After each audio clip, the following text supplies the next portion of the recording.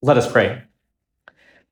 Let the words of my mouth and the meditation of our hearts be acceptable in your sight, O Lord, our rock and our redeemer. Amen. You may be seated.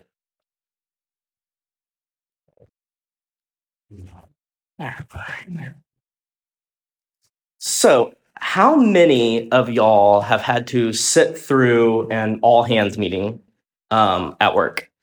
So as you know, I'm bivocational. So having spent the greater part of a decade in the Nashville corporate scene, I've been in my fair share of all hands meetings. So for an hour or more, if you're particularly unlucky, a stream of people will come across the stage, or these days just to your screen. And nominally, they're there to share with you some exciting news and inform you about all the good things on the horizon for the company. But I think we all know the reality as we're sitting there. It's spin. A reorganization is about to be announced, layoffs are happening in part of the org, and the company is moving its focus to a new product or industry. The all hand exists to make us believe. Believe in the new direction leadership is taking us. Believe that the stresses and complexities of our jobs are worth it because our company is making some sort of positive impact on the world. Basically, they want you to please believe that you're part of a happy family and that for 40 plus hours a week, you're doing a really, really good thing. In the words of Bobby McFerrin, don't worry, be happy, and please don't quit or complain. Now, I know I've painted a pretty bleak picture of corporate culture. I'm sure there are places that don't align with my experience, where all hands are something different. But I bring up my experience of all hands to make a point. It's a point that many of us, I think, have experienced. It's that uneasy feeling in knowing there's things those around us want to believe, but that deep down, we know we don't believe in those things. It's this feeling of despair, a feeling that there's got to be something more than the spin, that there's got to be something real. In preparation for my ministry in East Nashville, I've been doing a lot of reading on the crisis among working age men in our country. In large numbers, men are opting out of the workforce, unable to marry and build a family, and dying by suicide and overdose. Recently, I ran across an article in the New York Times entitled, "When Your Job Fills in for Your Faith, That's a Problem." And that article really scratches the same itch as my thoughts on the corporate all hands. So in the article, Dr. Chen at UC Berkeley details how for many people in today's America, work is replacing the structures of community and family and the church. Many people now look to their job for identity, fulfillment, meaning, and friendship. For some, when things are going well, this works really great. The company provides everything one could need. For one person in the article, sadly, he stopped going to church and found all his needs for meaning and friendship supplied by his employer. But all of this has a dark side. One person in the article rode the wave of corporate meaning, putting in 70 plus hours a week, postponing marriage, and building all of her relationships and meaning to the success of the company. When the company failed, she entered a downward, dark spiral void of meaning and relationship. It turns out work isn't exactly a team or a family because you can't get fired from your family. Our world hurts because it knows out there somewhere is something to believe in. But we've been given so many false things to believe in that many of us are tired and have just given up. That's what I see when I look at the statistics around poverty, when I see men who've just given up.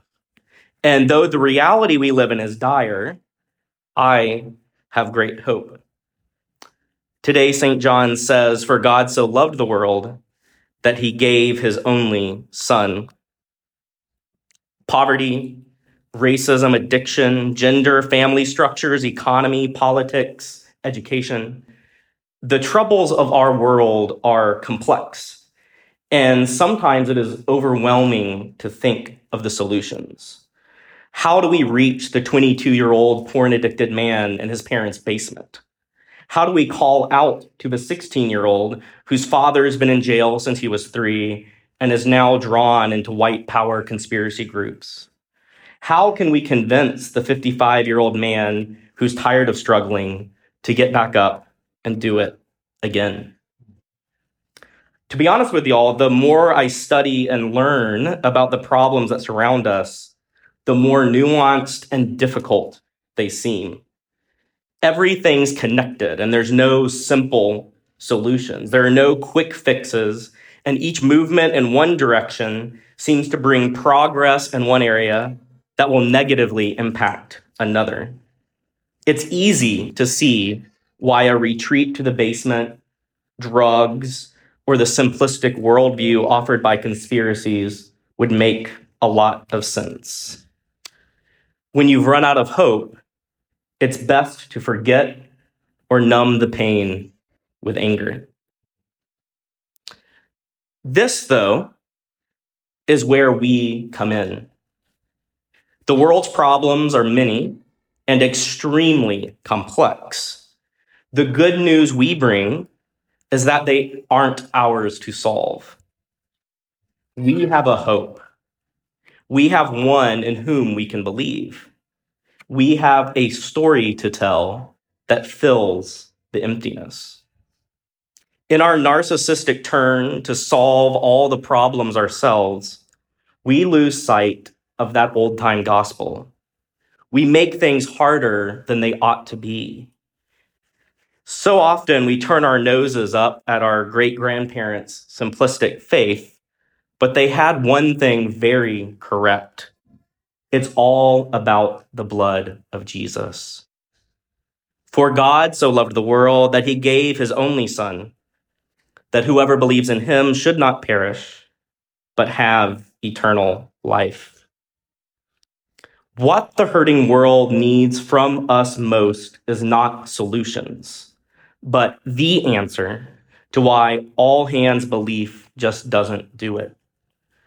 Time and time again in my ministry, I've seen change come to a person, not in a meal, not in shoes, not in a bus ticket, not in some sort of training, but only in the working of the Holy Spirit, when they've come to know the man, God the Son, who came to save us all.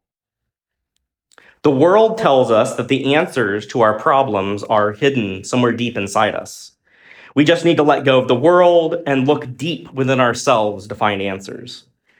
We need to believe in ourselves and our special truth.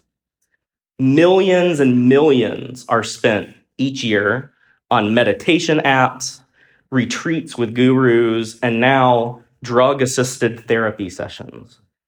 People are led to believe that if they can just dig deep enough and learn to listen, their passions and desires will lead them to happiness and fulfillment. This is the lie that's led us to where we're at now. And to all of this, we must say simply no. The gospel message remains true. Believe in Jesus. Our answers are not within, but without. Our answer is the empty tomb. Our answer is the risen Lord who reigns on high. In the silence, we seek not answers from ourselves, but from the eternal, wise, immortal, invisible God. We cannot change ourselves into the answer by meditation. We reveal ourselves completely and totally to God, who sees our many flaws, loves us, and gently leads us to right paths. In all that we do and say, we should point to the answer, the cross of Christ, where he died for the sins of the whole world. Meals and mentors and jobs and clothes and housing and training, all of these are good, but only so far as they are not the solution, but that they flow out of the treasury of God's eternal kingdom, where Christ sits enthroned. Helping the world really is as simple as declaring that the whole world believe in Jesus and look to his cross for their healing, fulfillment, and meaning. For God so loved the world that he gave his only Son, that whoever believes in him should not perish, but have eternal life. When I first started working with people in jail and on the streets, I would get real stressed because I just couldn't find an answer to the questions I thought were coming my way.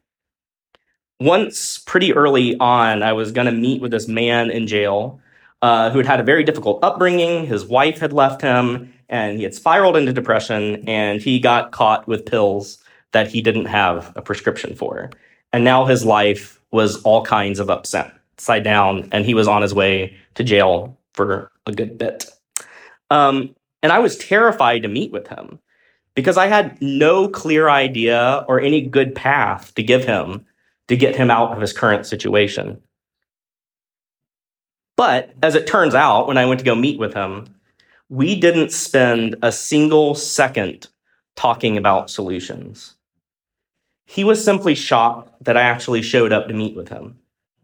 He wanted to know why I'd bother to come into the jail to talk to him. He wanted to know if I was getting paid or getting some sort of community credit for showing up.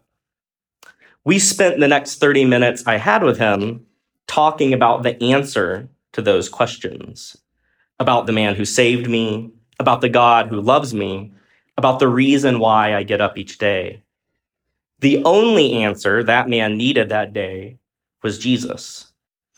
God didn't need me to be an expert on post-incarceration career planning. He just needed me to be a Christian and share his story. God loves us more than we can imagine. Belief in him will sustain us through the trials and tribulations of this life. Adopted in the water of his baptism, standing firm on the rock of his holy church, we can face the world firm in our belief. We can step over the spin, ignore the calls of false beliefs. In Christ, we can have eternal life. So, my brothers and sisters, don't keep your faith a secret. There's a lot of people out there who need to see it. Be born again and go out into the world dripping from your baptism. And what you say and what you do, proclaim Christ. Be a Christian in the world and don't stress. God will be with you and he will provide the answer. In the name of God, the Father, the Son, and the Holy Spirit. Amen.